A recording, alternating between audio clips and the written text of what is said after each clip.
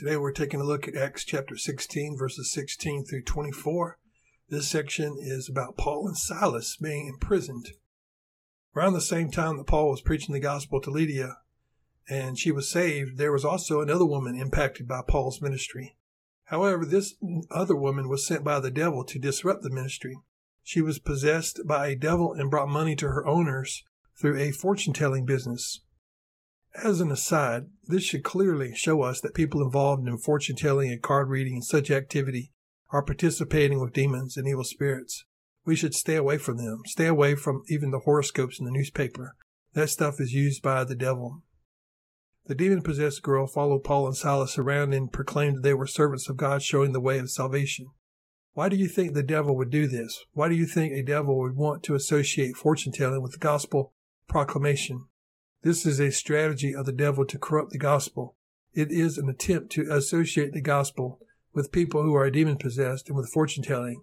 The enemy has no problem sliding up next to a Christian and pretending that he is a Christian in order to bring confusion and corruption.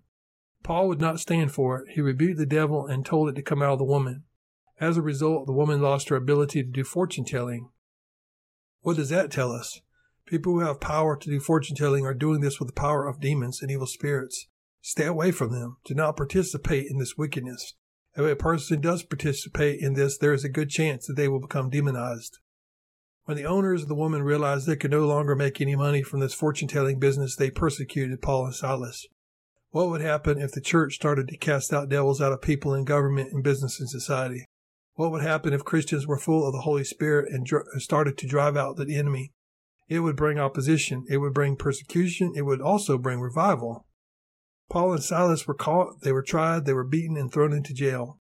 But that's not the end of the story. What lessons do we learn here? One lesson is fortune tellers are demon-possessed. People who dabble in the occult risk being possessed by demons and devils. Stay away from that. Stay away from anything that resembles evil. Do not associate with people like this, even if they pretend to support the church, ministry, or the gospel.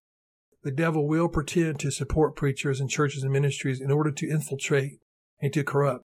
It takes wisdom from God to discern when this is happening and to drive out the devil like Paul did. When you cast out devils, expect the enemy will stir up opposition and persecution. Well, guys, the Lord bless you and keep you. The Lord make his face shine upon you. The Lord give you peace.